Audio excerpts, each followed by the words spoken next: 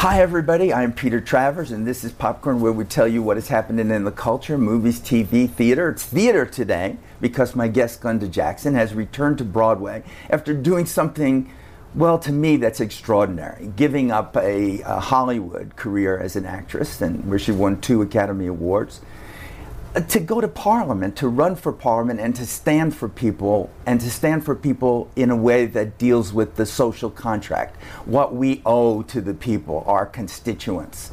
Very, very rare to see something like this happen. And now she's returned to Broadway in Three Tall Women, which is an Edward Albee play that's revived here. And this is one of, I think, the most extraordinary performances you can see in the theater. So I am thrilled to have you here. Well, how lovely. Thank you so much. Well, it is. You know, people were throwing things in the air. When you take your curtain call, Glenda, I've got to say, you look at us Americans sometimes like, what are you doing? Well, we don't do standing ovations in my country.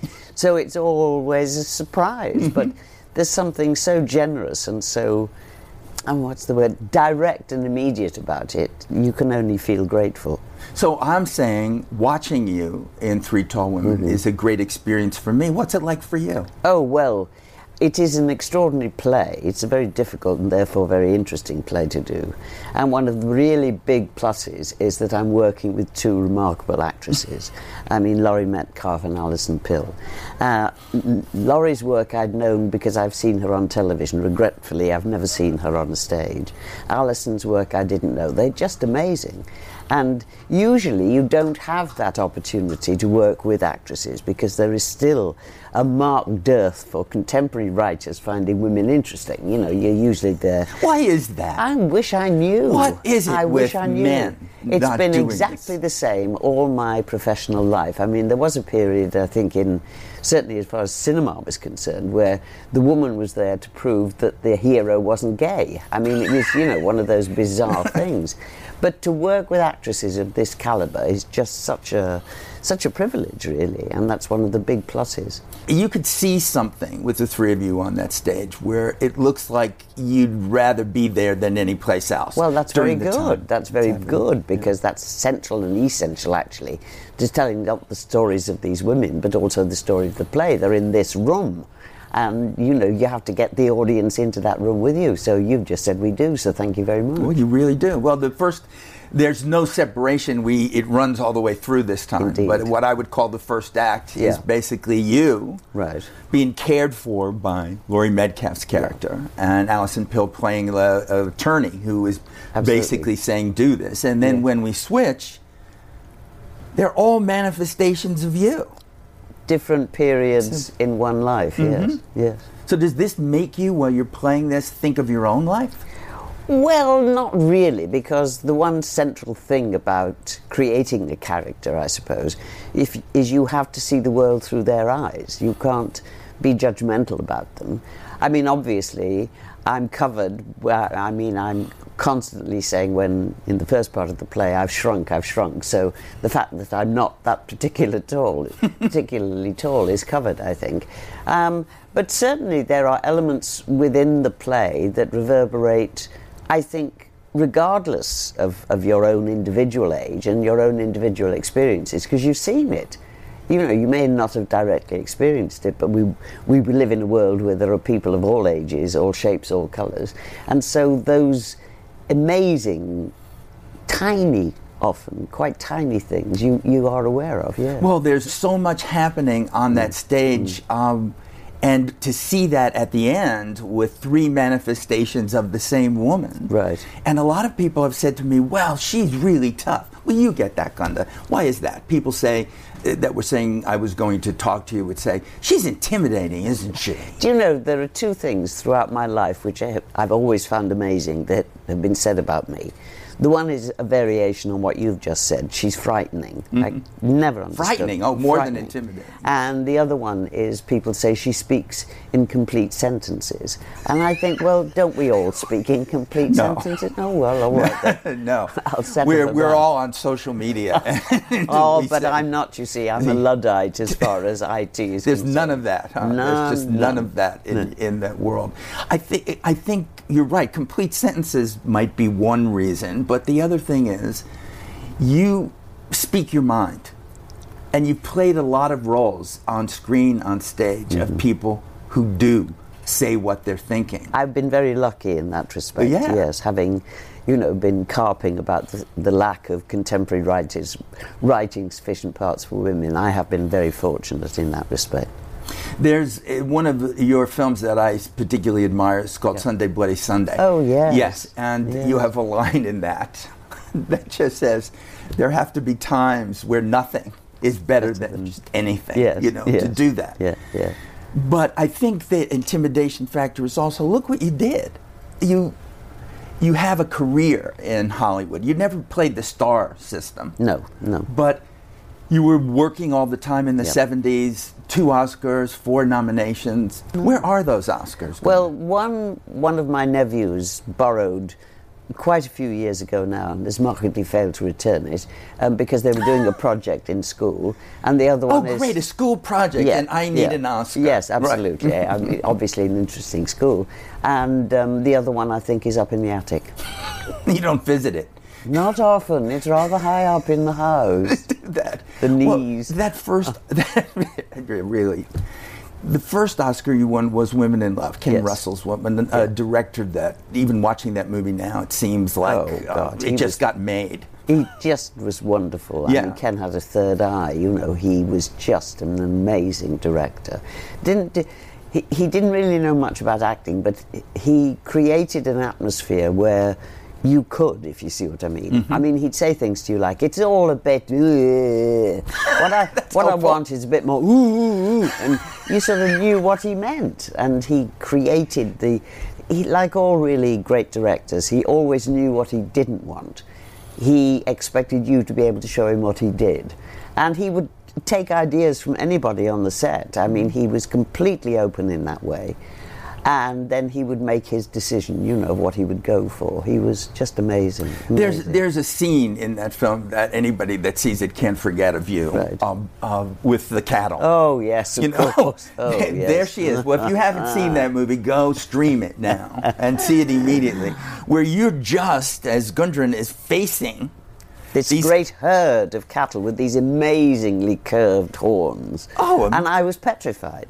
And the guy, you didn't look it. Well, the guy whose cattle they were said, don't worry, they're much more frightened of you than you are of them. And I said to him, well, that is simply not possible. And there was Ken saying, get closer, come on, get closer. And so, yes, he demonstrated his own heroism by putting his actors through very dangerous situations. His own heroism. But, I mean, you're flirting with them. Seducing them that's and the doing idea. that. This is where the fearless part of you comes in, even though you say that you're petrified. I was, I mean, they could have done anything, I thought, but anyway, it all worked out right in the end. And, when you win your second Oscar for Touch of Class, now it's this romantic comedy with George Segal. Yeah. It's just amazing for me to be sent to comedy. I mean, I'm sure they're saying she could do this. Well, I'm sure they did. I mean, up until that point, all that came through the front door were yet more sex-starved neurotics, and I'd done quite a lot of those. So when a comedy came through, it was just great. And to work with, that was one of the also great excitements. I think it was the first time I'd worked with an American actor. And I am of a generation where I was learning my craft. The kind of guys, and they were still mostly guys, who'd been in it for a long time, they had to demonstrate that the last thing on their mind was what they were going to do. I mean, that acting was completely, actually irrelevant. You do the crossword and someone would say, okay, it's your cue, and they'd go on and perform. It was that kind of fantasy world. And here I was working with someone for whom acting was life and death. I mean, it was life, absolutely life and death. I mean, the energy of it and the variety that he brought to it. And, he'd do improv things and he'd toss things at you while the camera was running, and you had to be able to toss it back. And that was just so thrilling for me. I'd never worked with that direct, concentrated energy in that way before, and it was a real thrill. And you did it. There are a lot of actors that can't transition into that. You did films with Walter Matthau. Oh, well, there was another one, you see. What a glory. I mean, he was just a glory to work with. He was heaven on earth.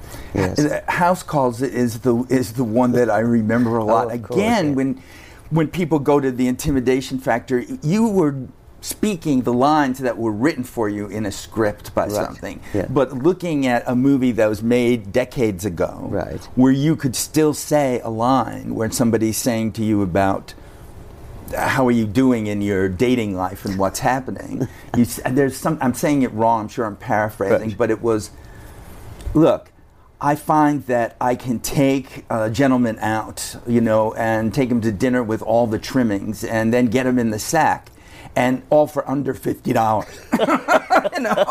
It's like, did I really? Right, you did. That was like so great. Then we weren't seeing that. I'm saying what in America we see you doing those things that you did, especially in the 70s, where we weren't seeing that kind of thing. Well, no, but then I was very lucky that there were people who were doing those kinds of things, and they thought of me, and that was great. They did do it. And there's all this happening for you, and you say, well, guess what?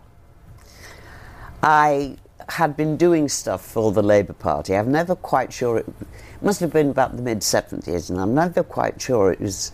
I became a face you could put a name to, or a name you could put a face to. But anyway, the Labour Party asked me to do things for them, which I was very happy to do. I've always supported them. And we have a system within the Labour Party, it's changed slightly, where the individual constituency party selects a candidate to fight the next election. And I'd been asked by a couple of them, not London-based seats, and at the time I was working, it wasn't possible for me to do.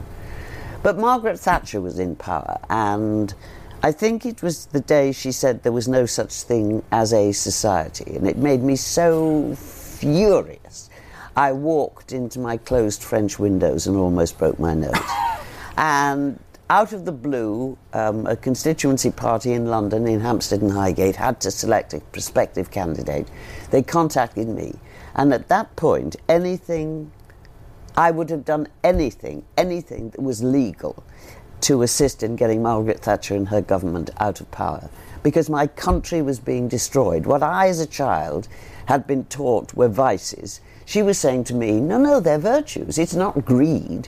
You're being self-reliant. It's not selfishness. You're prioritising what is most important to you, which is your family. No, it doesn't matter if we destroy the whole of our social fabric, because we can, And I thought, what's going on in my country? It's being destroyed. I mean, there wasn't a shop in London at that period which wasn't the bedroom, living room and bathroom of some poor, helpless, homeless person.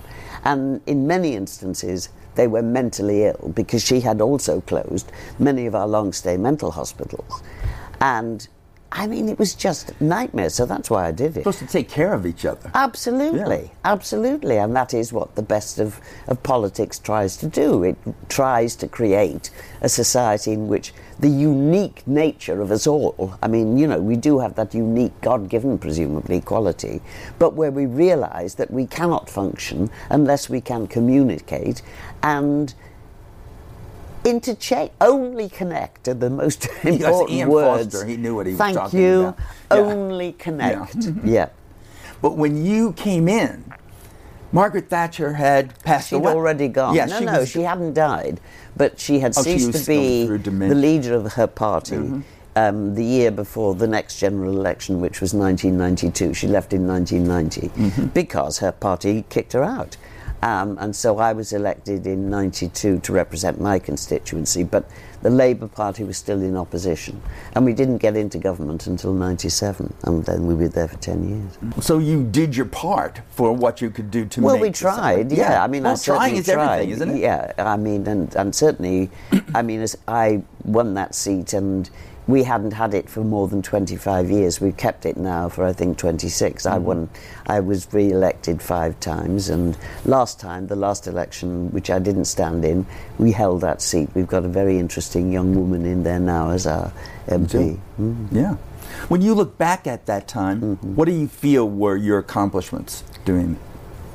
It would be always pretty much on an individual level. One of the things that was most humbling for me, being a Member of Parliament, all Members of Parliament do it, we hold what we call advice surgeries. I used to hold 4, one a week, towards the end 5, in different locations in my constituency, and people would come. I mean, I didn't do it by appointments. People come, they wait, and they come in. And I'd be sitting in the room that I would meet them. And someone would come in who I'd never seen in my life before. They'd never seen me in their lives before. And they would lay their life out on the table for me. And 9 times out of 10, that was why they were there. I was their port of last resort. They'd tried everything else, and nothing had come along. No help had come along to transform their lives and their life. And I'm not saying I always got the result that they wanted, but I always got a reply to a letter. I always got a reply to a phone call. I could say to them, this is what, Yeah. And succeed or fail in their particular situation. I mean, I'm talking about people, in some instances their lives were just unbelievably dreadful. They would say thank you. And that is so humbling. Do you know what I mean? Humbling and validating. Well, isn't it? Point validating. But I mean, just the fact that you wear the port of their last port of resort, and I could see you now talking about it, feeling this still. That it's there. So, How do you walk away from it? You don't. I mean, you can't. I mean, an MP. I mean, in a sense, it's 24/7. They may not be in front of your eyes 24/7, but the stories you hear, the problems you face, they're there to do that. The realities of some people's lives. You think to yourself, how in the name of all that's holy did we get to this state? But, you do what you can do. But you return to this life that you had before as an actress. Yes. And to do that. Yes. And you, being you, decide in London to not just come back in a small part. You decide to do King Lear and play King Lear. Well, where does that come from? Well, it came in the first instance from my friend Nuria Espert, who is a great Spanish actress. She did it in Barcelona, and I went to see her, and she was superb, and it was a brilliant, brilliant production. And she said to me, why don't you do it? I said, don't be ridiculous, Nuria. I said, they'd never let me play Lear in England. What, a woman playing Lear? Come on. Anyway, I'd done a series for BBC Radio, which had been successful, and a theatre in London, the Old Vic, asked me to do a play. I didn't want to do the play they offered to me. But my agent said to me, if you're going to come back, pretty much as you've said, you've got to do something big, do Lear. So I said, hang on a minute, I've got to sit down. So then I thought, go on then, have a go. And the Vic were very brave, and they said, yes, okay, fine, come and do it. Yeah, have a go. And so now you come back here, and it's 3 tall women to do this. What's going to happen now? I don't know. I don't know. What is your life back home in London like every day when you're not doing I'll tell you, I'll lead into the detail with this. When I stopped being a Member of Parliament, I remember saying to my office girls, the 3 girls who worked in my office, looking forward to a time of total irresponsibility. I ceased to be an MP. I'm utterly, utterly irresponsible. Only to discover, and I'm partially ashamed to say I was so stupid about this, far from being irresponsible, I mean, who gets me out of bed in the morning but me? I mean, the responsibility is total. I mean, it's all down to you. There's no one nudging you from the back saying, you've got to go to this meeting, or there's somebody waiting to see you. You are utterly responsible. So that came as a bit of a shock. And my life is very ordinary. I live in a basement flat. I've got a garden. With your son and his family? My son and his family live above me, in the same house, but above me. I do my own cleaning, I do my own cooking, I do my own shopping, I do my own laundry. I live a very ordinary, dull life. And you're a grandma? And I'm a grandma, yes. So how old is your grandson? He's 11. So does he teach you about social media that you don't want any part of? Well, I'll put it... I have none of this IT material at all. And my landline went off. And they were taking ages to repair it, so they got anxious, my family. So they said, you've got to get a mobile phone. So I said, okay, fine. So I get a mobile phone, and they teach me how to use it in the shop, and I come home, and it rings, and I don't know how connect it. So I said to my grandson, show me how to answer. So he did that. So a couple of days later, he's done, and the phone goes. And I said to him, come on, I don't know how to use it. He said to me, he was 8 at the time. He said to me, I've shown you how to do this 3 times. I'll do it once more. And that was it. That was it. That was it. And I thought, fine, this is not my media here. I will remain a Luddite. I don't know. Maybe your grandson will all have an @Glenda Jackson, and you'll just be doing all of that. No. This is, I could talk to you for forever, and they're telling me I can't, and it has to end. You don't know that this show ends in a slight bit of song. No, I don't. It what does. Song is well, it? I've seen you sing, anything that we want to sing. Oh, really? Even though I have a request. Go on. In Women in Love, yeah. You don't sing it, but you're with the cattle. And Jenny Linden is singing I'm Forever Blowing Bubbles. Oh, yes, I remember It's like that. Ken Russell used that song. Oh, yes. Because this is a world of import. The world's changing, Absolutely. and yet it's that song. Yeah. So I'll do it with you. Can we do just the end of that? Okay. I'm forever blowing bubbles, pretty bubbles in the air.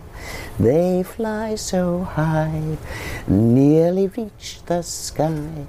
Then, like my dreams, they fade and die. Fortune, I can't remember the next night. Find me. I've looked everywhere, but I'm forever blowing bubbles, pretty bubbles in the air. Bum, bum. So great. One of the great actresses on the planet. And we're singing about bubbles, but why shouldn't we? Why shouldn't we? Only connect. Only connected. We did. Thank you so much. Thank you. That was fun. That was good.